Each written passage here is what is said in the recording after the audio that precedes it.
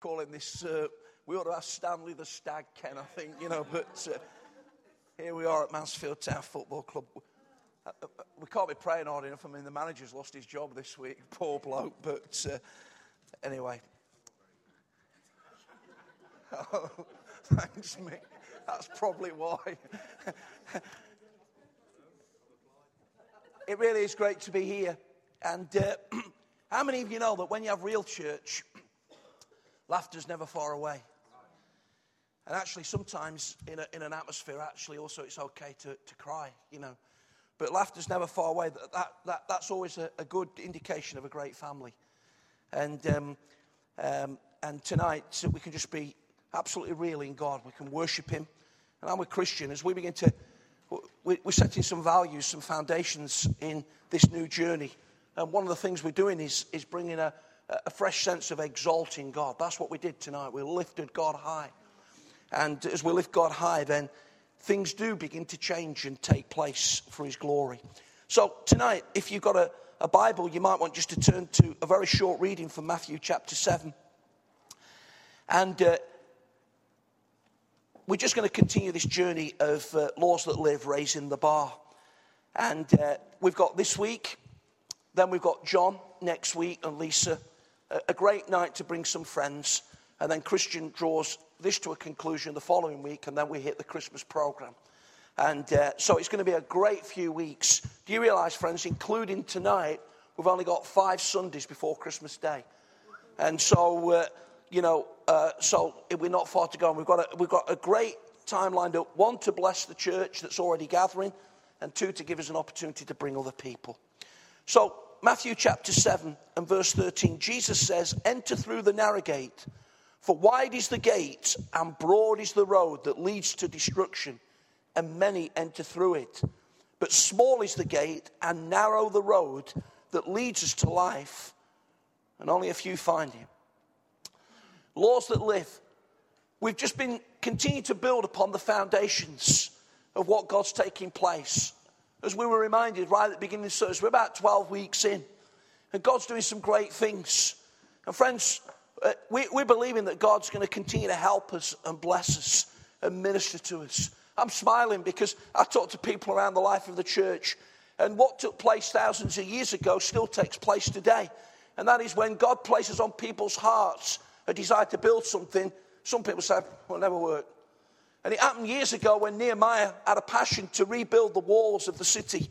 And there were people that sort of said, well, even if we put a fox on the walls, it'll break it down. Never work.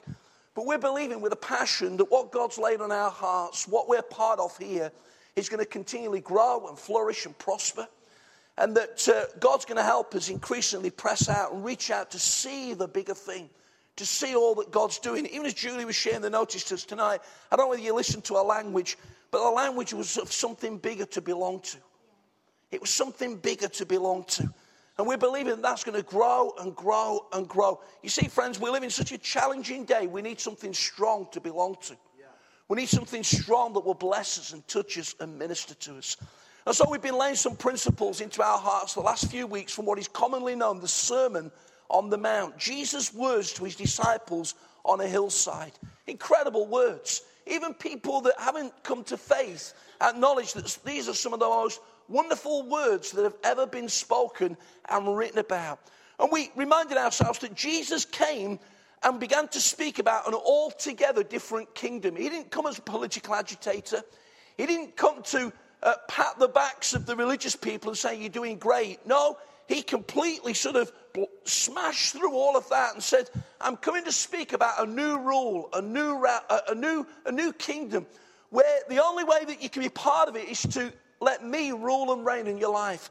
And it's going to mean that you're going to really have to look at how you live your life. Can't do it in our own strength, but with Jesus as the king over our lives, we can. And so one of the repetitive phrases of these 3 chapters is, you've heard it said, but I say. And we talked about raising the bar, lifting the bar higher. We've deliberately used that phrase, laws that live, because we're not talking about the laws of that day that were binding, restricting, limiting, made people miserable and gloomy. We're talking about the laws of the kingdom, friends, that release us, that empower us, that set us free to do what Jesus has called us to do. We looked at the law of inconvenience. Paul talked about right motivation. Christian led us last week in the whole principle of stewardship, reminding us that everything we've got is his in the first place anyway. And how do we deal with that? And how do we look after the things that God has entrusted us to? And tonight in this little passage, we're confronted with a choice. The broad way, nothing to do with that place in America where all the theatres are, but the broad way that many choose that leads to destruction, but then the narrow way of the kingdom. Not narrow in terms of being narrow regarding how you see life, but in terms of discipleship, in terms of following Jesus, not the popular routes. But Jesus is calling us to follow his ways. And it says that his ways will produce life. You see, friends, if we're to get to the ultimate destination, and the ultimate destination is two things. One, God's impassioned about every person in this room tonight, however old you are, however long you say you've been a Christian, or if you have never yet become a follower of Jesus. The first aspect of that destination is that you serve God's purpose in your generation. Acts chapter 13 and verse 36 says that David served God's purpose in his generation. That's what God wants for us. And the second element of this is that the ultimate destination is that we would be with the Lord forever. And it comes down to good choices. Paul Swindell, one of our worship leaders, has wrote a song that says, one of the lines says, though the way be narrow, show me your ways. And someone said this, our destiny is to do with the journey and not just the arrival point. You see, if we're ever thinking about getting there, but don't know how to process it, we actually don't get there. But I want to say there is destiny all over this room tonight. Young people that are supporting this Sunday evening meeting amazingly. Fantastic. And I talk to them and say, won't want to be anywhere else on a Sunday night. Isn't that fantastic? Because they could be in 1,000 places. But they're worshipping God, supporting the word. Destiny all over your lives. And there's destiny over this man's life. There's still so much more to come. And you may have been a Christian 30 years and there's destiny over your life because there's more. You see, but it's not just about the arrival point. It's about the process, the journey as well. And so the Christian life is very often described as a journey. Some of you may have read John Bunyan's classic Pilgrim's Progress. It describes a journey. And in modern days, if you are planning a journey, if you're thinking of a holiday, a trip, going somewhere, it will involve maps, it will involve books, it will involve brochures. I was just talking to Colleen before the service, and she's got a very exciting journey over Christmas, and it's involved a lot of planning. And it involves timetables.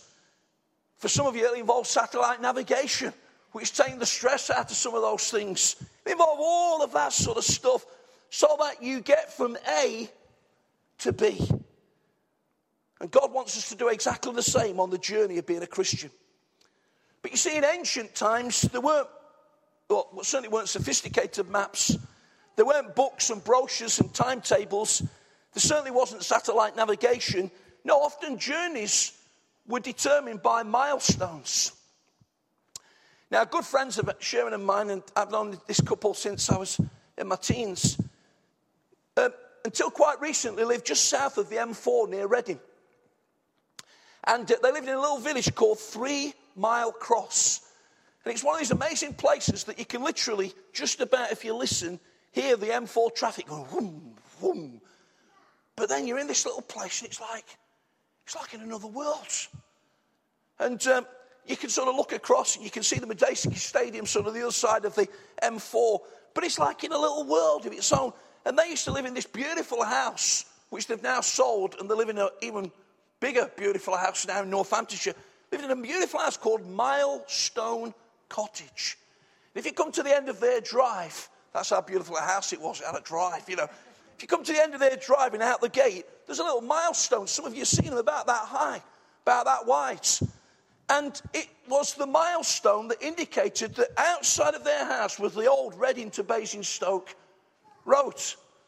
And on the milestone, it's got 3 miles to Reading and 14 miles, whatever, to Basingstoke. It was an indicator to allow people to make progress in the journey.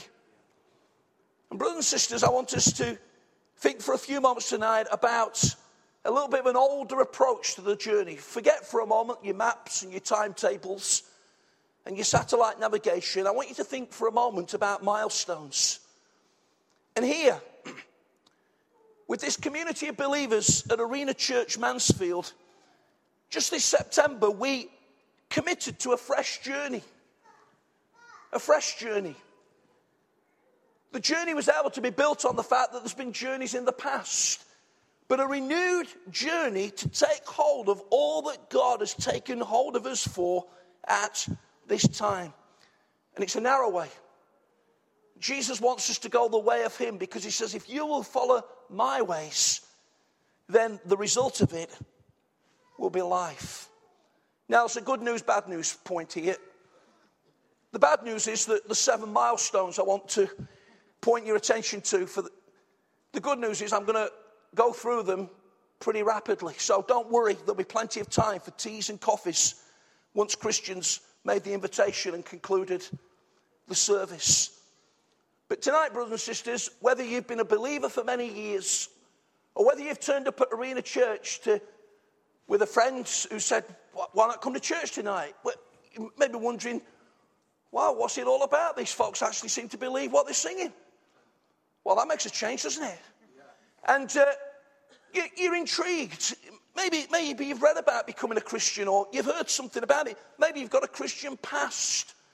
Maybe, and I'll come to this towards the end, maybe as we were thinking in another context even today, you carry some pain for whatever reason. And Jesus is here tonight to get every one of us over the next few minutes to come to a fresh place of committing to the narrow way.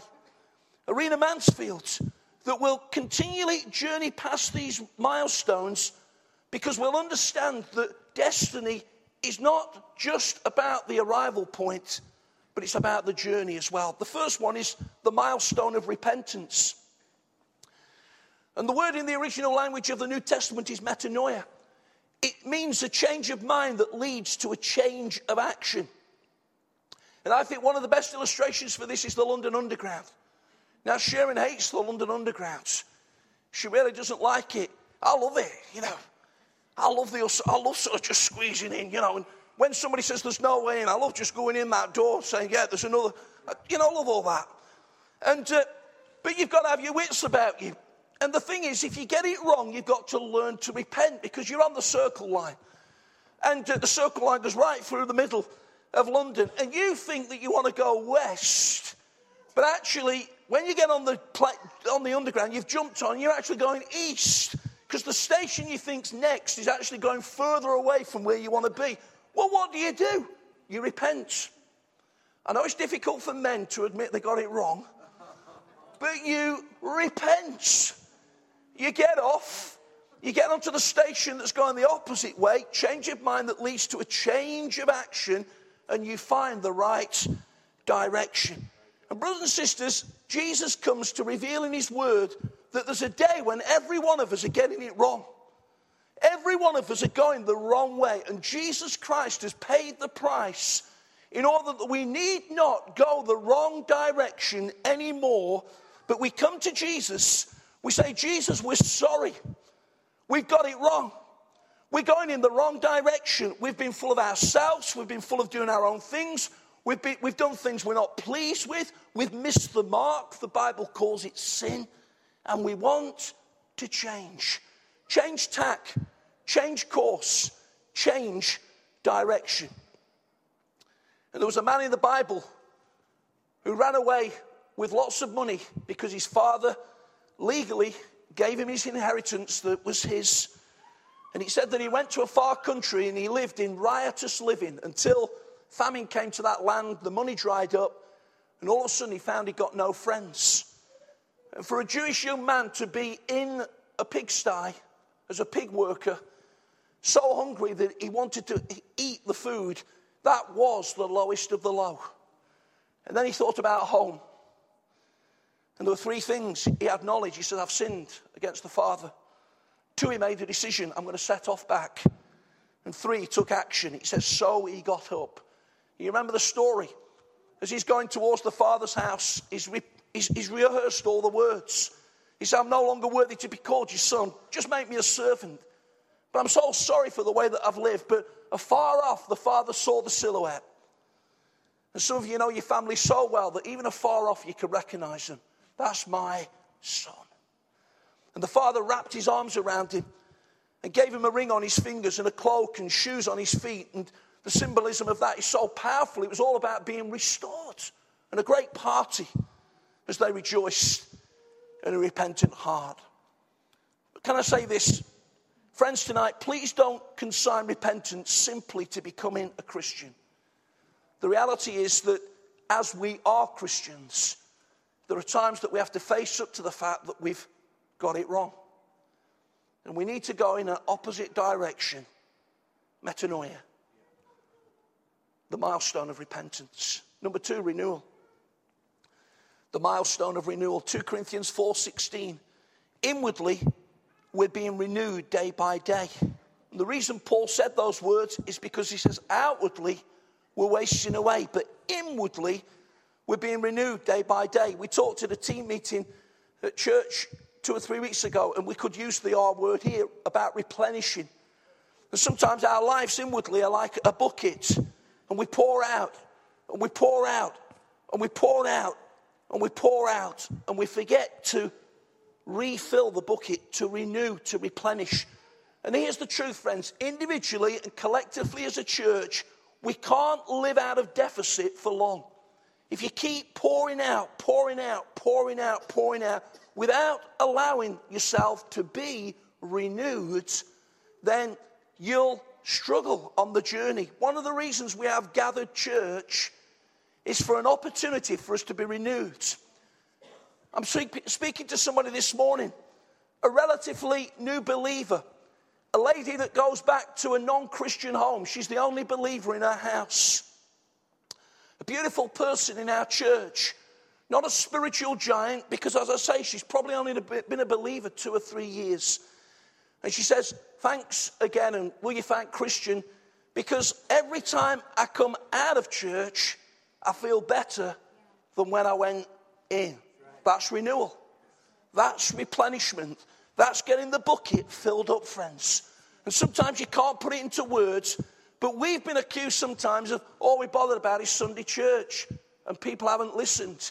Because Sunday church in Arena Mansfield is all about tomorrow morning. It's all about your factory. It's all about your office. It's all about your university. It's all about your college. It's all about the school run with the kids. It's all about a good home life. It's all about playing five-a-side football with your mates. It's all about those things. But today's about renewal. It's about filling the bucket up again so that you can pour out to those people that are in your particular world. And tonight, I don't know about you, but I felt renewed again. I felt renewed. And you see, a lot of my world nowadays is around ministry. It's around speaking in different environments. It's about ministering out to people. But I tell you, I cannot do that out of deficit. I need renewal. Number 3, we need to go past the milestone of remembering. Deuteronomy 8 and verse 18 says, but remember the Lord your God. Now then, there's a great forgetting principle in becoming a Christian. Forgetting the past life, tick. Forgetting sin, tick. Forgetting your failures, tick. Forgetting the former things, Isaiah 43, favourite passage of mine, tick. It's all good. But here's the truth. We get so obsessed with forgetting at times, we miss the principle of remembering. And the Bible says that we are not to forget what God has done for us, but we are to remember who the Lord our God is. It's not about remember the 5th of November. That's been and gone this year, you know. It's about remembering how good God is. How good God is. And in Psalm 78, verses 9 and 10, it says, the men of Ephraim turned back on the day of battle. And it goes on to say in verse 10 that one of the reasons they turned back on the day of battle is they forgot. Now, I got really pumped about this week to the extent that I've sort of almost got a message just pouring out of that, and I'm not even going to go there tonight. But if you get time and you read the end of Genesis 48, you'll find that the tribe of Ephraim, the people of Ephraim, were peculiarly blessed.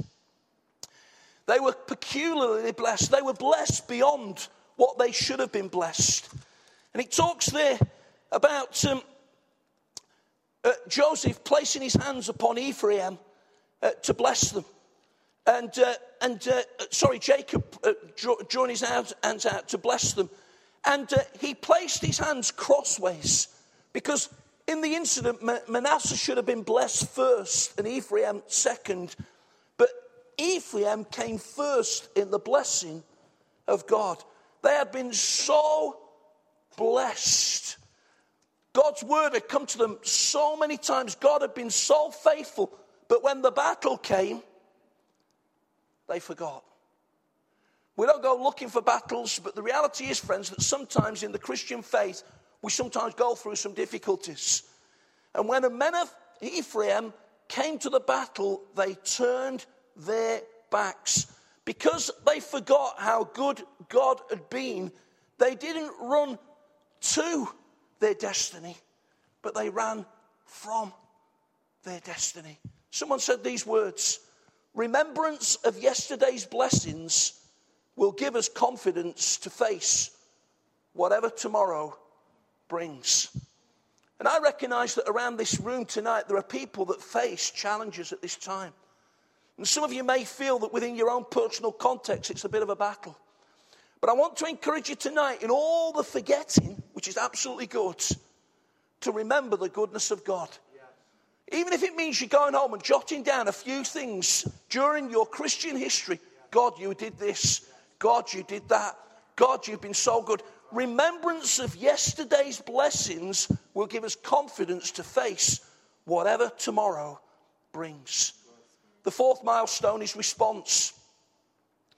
1 Samuel chapter 3, verse 10. Speak, Lord, because your servant is listening.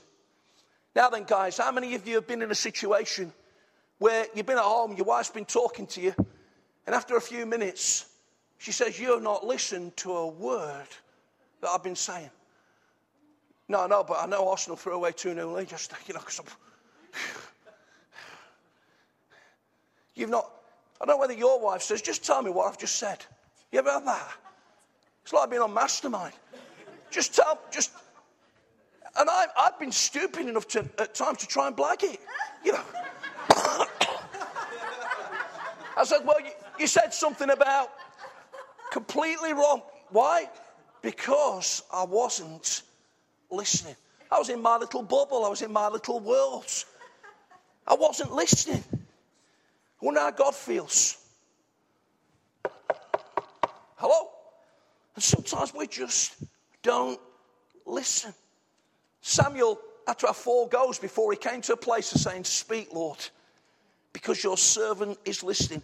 I wonder tonight, brothers and sisters, on this journey of the narrow way, if we can give permission for God to say what he wants to our lives on his terms, and we'll listen. We've got a repetitive verse and phrase going through the Sunday morning ministry at the moment, and it says, either hath an ear, let him hear what the Spirit says to the churches. See, sometimes I don't find that God speaks with a great big booming voice. I don't find at times that it's dreams and visions. I believe in all that. But I tell you, that still small voice into my heart. Whoa. It's just as powerful. And if I'll listen, it'll help me on the journey. Number 5, the milestone of refreshment. John 7:37-39. If anyone is thirsty, let him come unto me and drink. And out of his innermost being will flow rivers of living water. Ephesians 5:18. Being filled with the Spirit. You see, this journey that we're on, most Bible commentators believe is defined as a long-distance walk or a long-distance race or a long-distance journey. And those of you that do any running or long-distance training will know that if that is the case, you've got to take on fluids. Even the great runners, even the guys that can run a marathon in 2 hours, 5 minutes, which is utterly ludicrous. I mean, try it. Set the treadmill at 2 hours, 5 minutes, and you'll be flat on your face, because you won't be able to keep the strides. It's phenomenal. But even those guys take on fluid. They realize they can't get from this end of the journey to that end of the journey without refreshment. You see, and a lot of us try and live the Christian faith, and we're dehydrated. We're thirsty, we're gasping, we're thirsty, we're parched. But the Bible says that if we're thirsty, we're to drink. And out of our innermost being will flow rivers of living water. And here's the truth, friends, that on the journey, water is always available. 24/7, every time you drink, whatever your situation, whatever your circumstance, whatever you need, if you will drink from the Holy Spirit, if you will tap into the source of the Spirit, he will never be found wanting. He will never say, Phil, I've turned the tap off today. You're going to have to go without me. Christian, sorry. You're going to have to just survive for another day on your own. Every time we drink, we'll be filled again and again and again and again. And some of you might like a drink of other things, and I'm not going there tonight. But the reality is, friends, there is nothing like a drink of the water of the Spirit. Nothing. There is nothing that can get to the inward parts. I don't care about that beer, whatever it is. There is nothing that can get in here like the water of the Spirit. And if this church, and we're believing for it, is going on an amazing journey, we must continually rehydrate. We've done it again tonight. We must drink of the water of the Spirit. We must refresh our lives again and again. Sixthly, the milestone of righteousness. Isaiah 35, 8-10 gives us the picture of a highway, and it's called the highway of holiness. And righteousness is a bit of a religious word, but it literally means doing the right thing.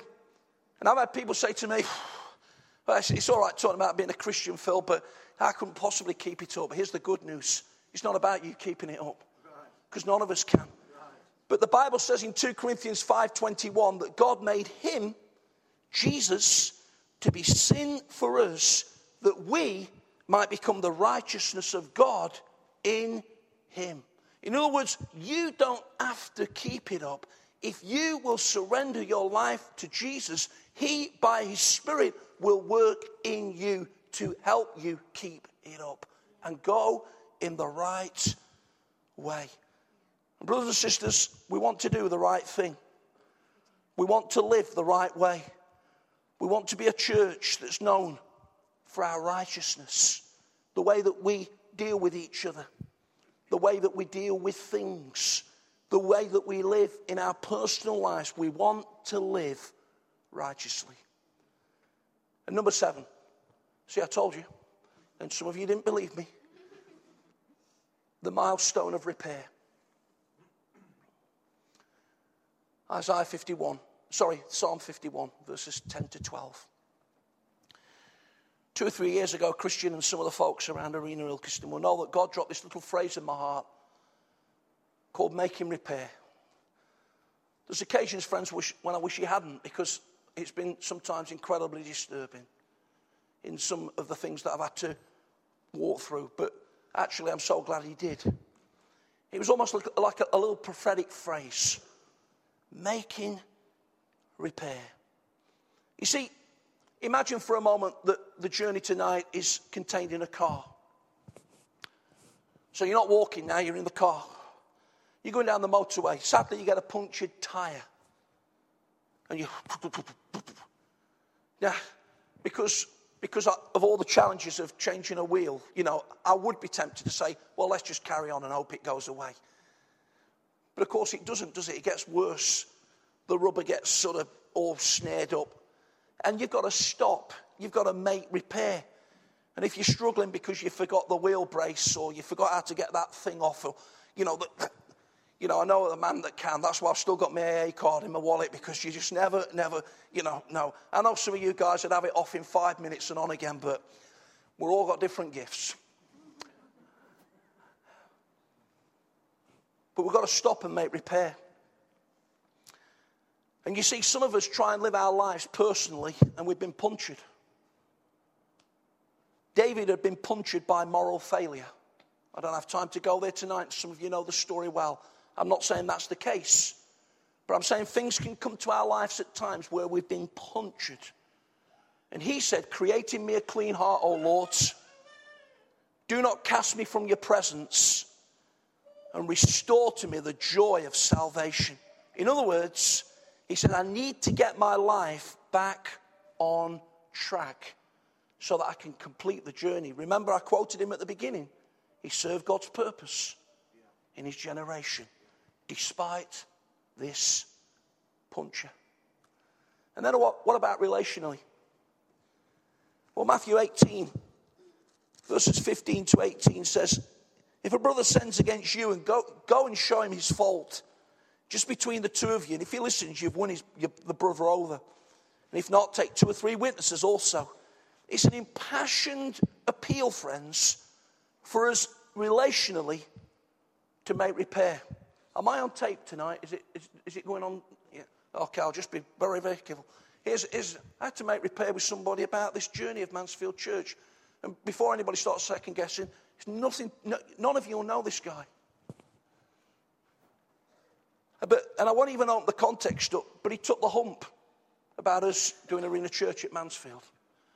And after a meeting with him saying very little, I went away knowing that he'd taken the hump. He's a friend of mine. He's a dear friend of mine. I pray with him. So the next time we meet, the arrangements went different, and we should have been meeting with somebody else. And it ended up, in God's perfect purpose, just being me and him. And I have to say that when I realised it was just going to be me and him, I thought, goodness me. And we're having coffee, which I pay for. And as I'm talking to him, God's speaking to me. It wasn't my fault. I'd not done anything wrong. But there was something. And towards the end of the meeting, and God talks to me fairly down to earth at times, he says, go on then. Go on then. So I said, won't mention his name. He says, I'm really sorry if you got offended and we didn't communicate something as well as we should. And he literally went, oh, thanks for saying that. Forget it. It's finished with. Now, I could have stood there forever saying, I'm not this jolly bloke getting all upset. He needs to grow up. He needs to get a grip. He should have known better. But God wanted me to make repair. The relationship immediately came back like that. And I know it's going to be fine. And some of us, friends, storm through life, saying what we want, when we want, to who we want, puncturing people along the way, and think it doesn't matter. It does. It does. There are churches, friends, today that are coming to Christian and me saying, I wish we had young people in our church. Wish we had a prayer meeting. Wish we could repurpose the church. I don't know how you're doing it. I don't know. And the reality is, friends, that it was all over some corned beef sandwiches 20 years ago. And somebody put lettuce on the thing instead of cucumber. And somebody spoke to somebody in a dismissive way. That's told them. Well, and then they told their family what they told them. So that family didn't talk to that family. And that family says, you don't have anything to... And here we are 20 years later. And the church is in disrepair. Because nobody has had the bottle to make repair. And friends, I want to live there. Sharon will tell you, I've made apology in the front of the church. It weren't my fault. It weren't my fault. I was working my notice in another church. I'm laying on the sofa one night. God says, you will stand up on Sunday morning. You'll apologise for that particular... It really wasn't my fault. And I immediately said to God, you've got to be joking. You've absolutely... And he'll tell you, the church council didn't even want me to do it. But I'm glad I did. I'm glad I did. We try and work really hard if we feel something's cropped up at leadership level. Sometimes you can have a joke with somebody and the joke goes too far. And you've punctured them. You've punctured them. Because the joke goes to sarcasm. The joke gets personal. And they've gone away punctured. Well, they need to... No, the first thing we need to be doing, friends, is making repair. And here's what we're going to try and do in Arena Church Mansfield going forward. We're going to try and live in a place where we continually walk past the milestone of repair. We're going to be sensitive to one another, not in the sense of trying to put a restriction on folks having a laugh or anything like that, but you know what I'm talking about. And we'll use words like, I'm sorry, I apologize, I got it wrong, please forgive me. Perhaps we need to talk over a coffee. I tell you, friends, God's going to come close to churches like that. And he'll bypass those that think they can ignore it. Let me give you 2 stories. This morning, I nearly fell off my chair because Christian used an illustration from Take That. And my notes, which were prepared before this morning, Christian, as an illustration from Take That. Now, I know you're all thinking that I don't listen to Take That, and you'd be absolutely right, you know.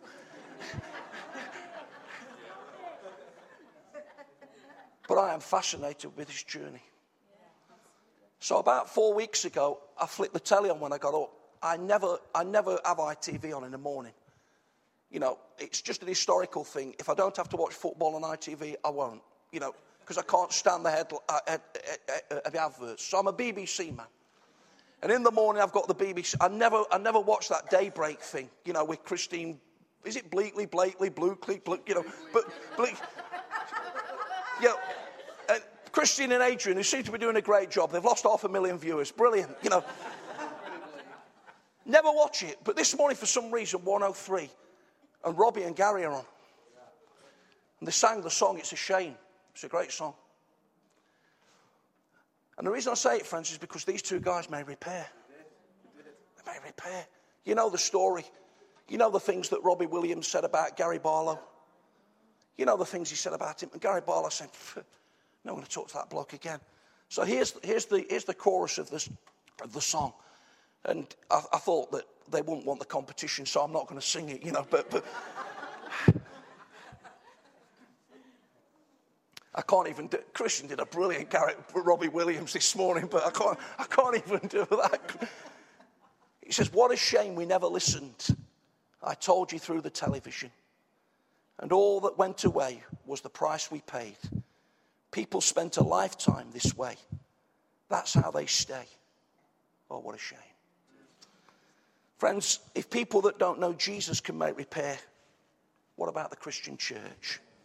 And finally, as I close, Bunny Austin. That's his real name. And in middle-class aristocratic England of 70 years ago, blokes got called Bunny. And this is the last guy that ever was in a men's singles tennis final in Wimbledon. He didn't win it. Fred Perry was the last guy to win it. 1938, long time ago. And we're hoping that Andy Murray's going to change that sometime soon. Bunny was a Christian pacifist. And after the Second World War, he went to live in America. It's a time-honored tradition that in the Wimbledon All England Tennis Club, past champions and finalists are honoured with life membership. But for over 40 years, every time Bunny Austin's application was made for membership, it was refused. It had to be a unanimous decision of the committee. And for over 40 years, one person voted down his application every year. Why? Because when they were both at Cambridge University, Bunny Austin, as the captain of the tennis team, didn't pick this man in the team. Talk about better or bitter, Julie. Totally bitter. Austin was only received into membership when this other guy died. About 3 years ago, they did a roll of honour at Wimbledon. Now broken in health, he's pushed across the centre court in a wheelchair by his daughter. The crowd stand to acclaim. And it took him over 40 years to become a member of the club because he didn't pick somebody for the tennis team all those years ago who didn't understand the power of repair. Enter the gate and walk the narrow way by living close to a repentant heart, by being renewed continually, by remembering how good God has been, by responding to what he wants to say, by being refreshed by the water that's always available, by living righteously, and by understanding it's a great thing to make repair. Someone says the way that we get the choice right is to address our values, to see not the beginning, but the end of the way, to see things not in the light of time, but eternity. And if we'll live like that, this will be a great journey. Amen. Man, if the guys